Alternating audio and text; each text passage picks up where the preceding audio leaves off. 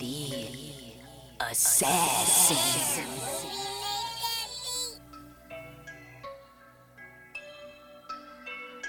You know I break necks, call me Jack Tate. I have no regrets while your life is fading. I'm a crazy fuck equivalent to Satan. When I'm behind the mic, I feel like the greatest. You know I break necks, call me Jack Tate. I have no regrets while your life is fading. I'm a crazy fuck equivalent to Satan. When I'm behind the mic, I feel like the greatest. What up, y'all? You're listening to Sports Talk with Tropp, and I'm your host, Katie Tropp. Well, it is official. We now know who is headed to Super Bowl 58. We had us some games like yesterday. One was kind of lackluster, but the second one was pretty fucking cray. So let's get right into it. Let's start with the AFC Conference Championship game, the Kansas City Chiefs at the Baltimore Ravens. And I don't know about y'all, but I am officially done doubting Patrick Mahomes and the Kansas City Chiefs because they went right into Baltimore and took the first drive right down the field, scored some points, and just really never looked back. Now, it wasn't a high-scoring affair, but, I mean, it was just pretty much all Chiefs all day. Baltimore could not get going in any way, shape, or form. Defensively, they started to step it up as the second half wore on, which was actually surprising because it's usually the opposite that happens to most teams. But they started off pretty slow defensively, but then in the second half they really put it together and really made some good moves. But unfortunately for them, the Baltimore Ravens offense could not get a damn thing going. And every time it felt like they were going to get something going, they would just have some dumb penalty or some dumb mistake, and it just was not the Ravens' day. And I mean, that's the way football goes. Sometimes it's your day. You could be the best team all season long, and then you lay a dud, and it just happens to be in the playoffs. But, I mean, it was, in the second half, they had the one drive where it looked like they were going to get down the field, get some points. Zay Flowers had a huge catch, and then, unfortunately, he had a stupid-ass taunting penalty, which pushed them back 15 yards. And then a couple plays later, it looked like he was going to score a touchdown, and instead he had the infamous touchback, which gave the Kansas City Chiefs the ball right back. And then they went on another drive where it looked like they were going to score some points, and then, unfortunately, Lamar Jackson threw an interception in the red zone, and it just was not their day. But it was most certainly Patrick Mahomes' day. The dude went 30 for 39, 241 yards and a touchdown. But this Kansas City Chiefs defense, I've actually been boasting and tooting their horn all season long. I felt like this is the best defense that Patrick Mahomes has had his entire career as a Kansas City Chief. And I just have felt like they're an excellent defense. And so far, they have shown that much. I mean, they really, they did not let Lamar Jackson play his game yesterday. They did not let any of those receivers play their game yesterday. They did not let the ground attack really get going. It was really just all-out domination by the Kansas City Chiefs defense. And then just, like I said, offensively, Mahomes made the big plays that he needed to make. Their receivers are actually doing what they need to do. They're actually catching the passes this time. Kelsey's stepping up when he has to as well. And the Chiefs got the win 17-10, and here we go again. We have the Kansas City Chiefs in the Super Bowl yet again, but nobody can beat them, so this is what you get. If Lamar Jackson ain't going to step it up, if Josh Allen ain't going to step it up, well, then we get Mahomes again because he's that freaking good. And then moving on to the NFC Championship game. Now, this was much more of an interesting game. It actually looked like it was going to be straight up Detroit Lions domination, but Detroit Lions do what Detroit Lions do, and that is blow a 17-point lead. I mean, they came right out the gate. Like, they weren't scared, like they were ready to do something. They went up 17-7 at halftime.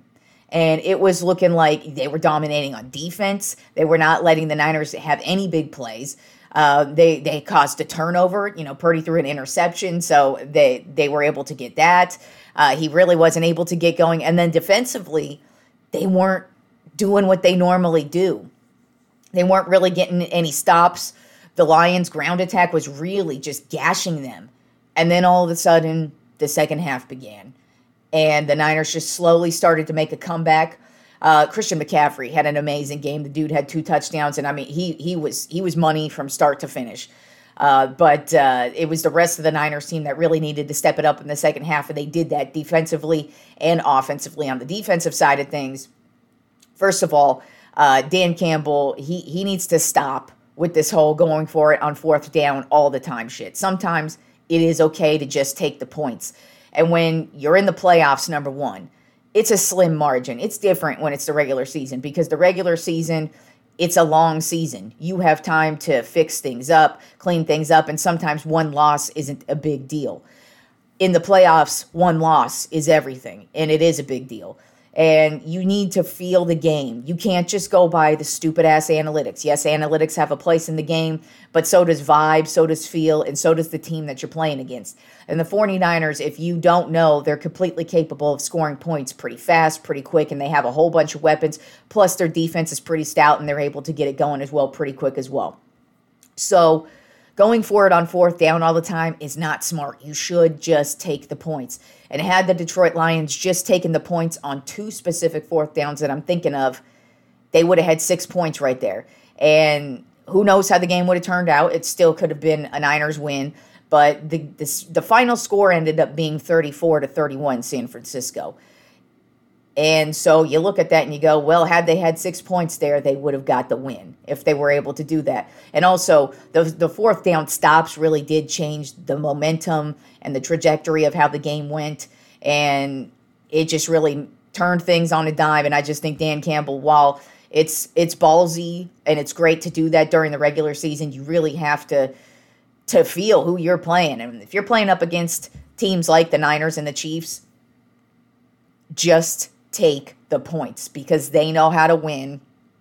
And that's why the Super Bowl is going to be the Kansas City Chiefs versus the San Francisco 49ers, because both those teams know how to win. So we'll see who knows how to win in the Super Bowl. But, Dan Campbell, that I felt like those were really stupid, boneheaded mistakes. But also at the same time, that's the first time he and this team have been in the NFC Championship game. So those are the type of things that you look at going into next season and you think, okay, it's cool to go for it on 4th down at certain times, but if you're playing against a team that's just fully capable of making a 17-point comeback, you really got to take the points. Just take them sometimes. It's okay to just kick the field goal. It doesn't mean you're a pussy.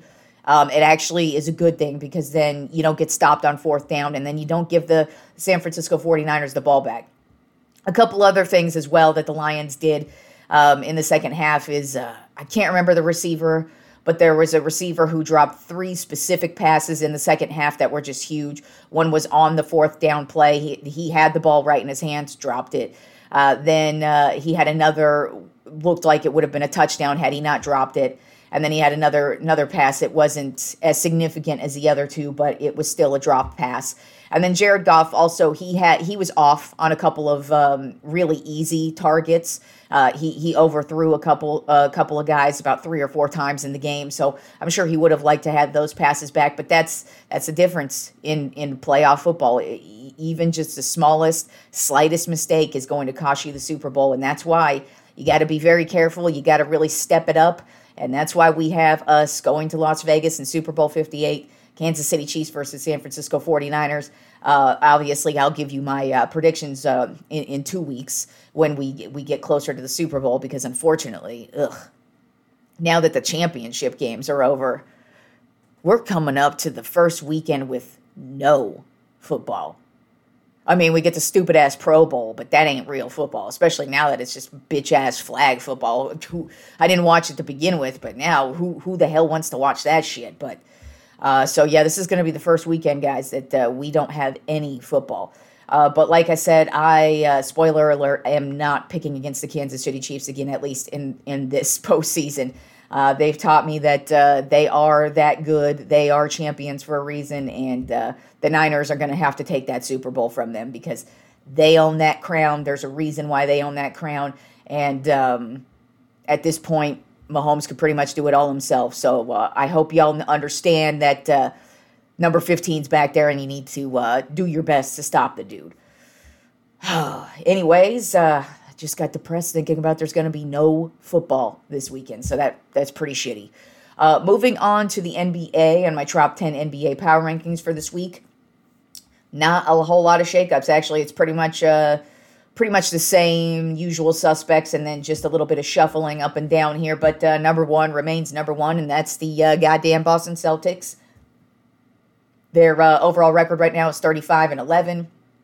They're 7-3 in their last 10 games, and they got some big wins this past week. They beat Dallas and Miami, but they did get their asses beat by the Clippers at home. So that's a couple of weeks here, 2 weeks in a row, where the Celtics have suffered pretty massive losses at home, and they weren't just like close games. It's like the Clippers actually dominated them yesterday. It wasn't even close for the most part. So that is maybe telling at some point, but I mean, right now they're still the best team in the league. They have the best record in the league, and still playing great, fantastic basketball. They actually are first in rebounds per game right now. They're averaging 48 rebounds per game, which is just crazy. And Jason Tatum is leading them in rebounds. So he's just an all-around dude getting the job done. And Boston Celtics still playing great basketball right now. Then at number 2 on my top 10 NBA power rankings are the Milwaukee Bucks. Overall record of 32-14. They are 7-3 in their last 10 games. They actually just won 3 of 4 this past week, which is crazy because they did fire their coach. But they did hire Doc Rivers as well, so we'll see if that makes a difference. Because really their big problem has been defense. But as I said in the last episode, you got rid of Drew Holiday and you got Dame Lillard. That your defense was going to suffer. So who really knows if Doc Rivers is going to be able to turn that aspect of it around? But I mean, he's a veteran coach. He's been in the league a long time. He's won a championship with the Celtics. He's taken them to multiple championships, and then he's taken over a really solid team with Giannis and Dame and Middleton. So this is just a really good, solid core. It's just, I don't know if he's going to really change any of the issues defensively that they have. But overall, his team has zero issues scoring. It's just defense is big during the playoffs, and that's where it could end up costing them. But maybe that's why you sign Doc Rivers, because he's got the experience in the postseason. So we'll see what happens there. But right now, the Milwaukee Bucks, even though they fired the coach last week, they still won 3 of 4, and Doc Rivers will be making his coaching debut with the Bucks this week. Then at number 3 on my top 10 NBA power rankings is the Philadelphia 76ers. Overall record of 29-15. They're 6-4 in their last 10 games. They've lost the last couple of games just because Joel Embiid has not played. They actually sat him down. He had the big 70-point game last week, and then they pretty much sat him down the last couple of games afterward, which was unfortunate because they were actually in Denver over the weekend, and it would have been a nice battle to see him and Jokic go at it. But unfortunately, we did not get that, and it was just straight-up domination by Denver. Well, actually, it wasn't straight-up domination. Philadelphia actually played a pretty good game, but Denver still got the win. But right now, Philly is down because Joel Embiid, he hasn't played the last 2 games. But it doesn't seem like it's some type of injury that they've got to worry about. But we'll see how it goes as the season wears on. Then at number 4 on my top 10 NBA power rankings have the Denver Nuggets. Overall record of 32-15, 7-3 in their last 10 games, and they're just doing what they do. They have had a couple of games where they've been blown out, and you look at it and you go, whoa, that was weird. But I mean, overall, this team is stacked with veteran leadership. Jokic is continuing to play at an MVP level. When doesn't he play at an MVP level? But I mean, his role players are playing well. The injuries, they're all healthy right now, so the injuries aren't a factor. And right now, Denver's back in championship form. Then at number 5 on my top 10 NBA power rankings of the Oklahoma City Thunder. Overall record of 32-14. They're 7-3 in their last 10 games. And this past week, they blew out both the San Antonio Spurs and the New Orleans Pelicans. Of course, the Spurs, not a very good team. Only 10 wins on the season so far. But the Pelicans, a really damn good team. And like I say, with Oklahoma City, I still haven't completely bought into them yet because they are young. But they have really been the only team pretty much to kind of maintain playing well and not really falling off, not really even having a lull. Even when they lose, it's just like one. If it's 2 games, it's not like they get blown out. Like, they're pretty close games. So it's going to be interesting to see if Oklahoma City's able to continue this run. But right now, They've been on fire the first half of the season, and we're closing in on the second half of the season because the All-Star break's coming up here in a couple of weeks. And right now, Oklahoma City's been one of the most consistent teams, not just in the Western Conference, but in the league overall. Then at number 6 on my Tropp 10 NBA Power Rankings, I have the Los Angeles Clippers, overall record of 30-14. They are currently on a 5-game winning streak, and they have won they're 8-2 in their last 10 games. And right now, Kawhi Leonard is just going off. It's the Clippers, they're healthy as well. You know, you got Kawhi out there healthy. You even have Russell Westbrook, not only healthy, but he's taken on this role as a bench player, and it's really actually working out for them. Him finally not being selfish anymore with the ball. It's actually working out quite well for them. But as always with the Clippers, they're great offensively, and they're great right now, but is it going to last? What's going to happen with the defense? And are these guys going to be able to stay healthy? Always the big problem with them, but right now, playing very well. But like I continue to say, until the Clippers prove something, I can't believe in them. You are LA's 12th favorite team, I believe. Just keep hoping that you're going to catch up with the Lakers. You got a long way to go in that department. Then at number 7 on my Tropp 10 NBA Power Rankings of the New York Knicks, overall record of 29-17. They are on a 6-game winning streak, which is the longest winning streak in the NBA right now. They are 8-2 in their last 10 games as well, and they are killing it. This team is really good. I'm actually starting to buy into the Knicks right now. Now, unfortunately, Randall suffered an injury. He dislocated his shoulder in Saturday's game, which just sucks. And it happened at the very end of the game against Miami. I mean, they blew out Denver and Miami last week. They are just excellent on the defensive side of the ball, but they're also just getting a lot of scoring offensively. But it just sucks that Randall dislocated his shoulder, because that's obviously a big deal for a basketball player. But the dude plays great defensively, and he's been having a phenomenal season, and so is Brunson. And so it's going to suck if that takes a toll, which it probably more than likely is going to take a toll, just with which is what a role Randall plays with the team. But it was very unfortunate to see him separate his shoulder, and because this Knicks team is just phenomenal. They are one of the best teams in the East. I mean, really, in my Tropp 10, they are the 4th best Eastern Conference team right now, behind Boston, Milwaukee, and Philadelphia. And I feel like if Randall is able to get healthy and they're able to continue to play at this level and maybe possibly make some type of move here at the trade deadline, which is also coming up here, maybe they could potentially do something in the playoffs, because defensively they match up great against Boston. Defensively, even though I'm not sure they have an answer for Giannis, I still think they'd be able to keep up with them, and they're better. The Knicks are better on the defensive side of the ball than the Bucks, so I think they could challenge them. And then the 76ers, they've proven nothing when it comes to the postseason, and so I feel like they could absolutely keep up with those type of teams. And like I said, they just blew out Denver and Miami this week. It wasn't close in any of those matchups. And by the way, all their starters and all their stars played in those games for Denver and Miami. And so the Knicks playing fantastic basketball, but we'll see if Randall's injury pulls them back down to the bottom of the barrel, or if they're able to just overcome it, because we're not really sure how long he's going to be out anyways. But I mean, like I said, a separated shoulder, the dude's, he's a great defender. You got to take the body blows. Your shoulder is just a big deal, obviously, when you're a basketball player. But we'll see what happens there. Then at number 8 on my Tropp 10 NBA Power Rankings of the Minnesota Timberwolves, overall record of 32-14. They're 6-4 in their last 10 games. And really, they've just taken a tumble this week because they've just had an up and down week. I mean, hell, they lost to the San Antonio Spurs over the weekend. That's how bad of a loss they had this past week. But, I mean, overall, still a really good team.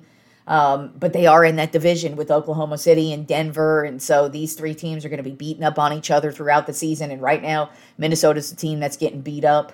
But I mean, I still expect good things from them. They've been putting it together really well in the paint. And they look really solid, but just down this week. Then at number 9 on my top 10 NBA power rankings, a team that has been surging over the last couple of weeks, and that is the Cleveland Cavaliers. Overall record of 27-16. They are 9-1 in their last 10 games, and Donovan Mitchell has just turned it on. I don't know where he was to start the season, but right now he's averaging 28 points per game, 6 rebounds per game, 6 assists per game, and 2 steals per game. So he's just really getting it done in every single way, shape, and form. For the Cavaliers, they've pretty much been battling injuries to start the season, and they still have an injury, I believe, to Darius Garland as well, who's a huge source of offense for them and a huge player for this team. But Donovan Mitchell's been really putting it together. He has been rumored to be on the trading block. Like I said in the previous episode, I don't know why you would want to trade away Donovan Mitchell, but that's what the Cavaliers do. Stupid shit. But getting on a winning streak, I kind of feel like is going to keep him in Cleveland, as it should, because the dude is money, and it's not really his fault that they haven't continued what they did last year on into this year. But I mean, so far, they're 9-1 in their last 10 games, and that says a lot. And this is the time of year when you actually do want to start getting hot, because it's, like I said, headed towards the All-Star break, and then it's going to be the second half of the season, and then it's going to be the playoff push, and then what do we got there? But Donovan Mitchell getting hot right now, perfect time of the year to be getting hot. And then rounding out my top 10 NBA power rankings of the New Orleans Pelicans, overall record of 26-20. They are 5-5 in their last 10 games, which is why they've taken a tumble over the last couple of weeks.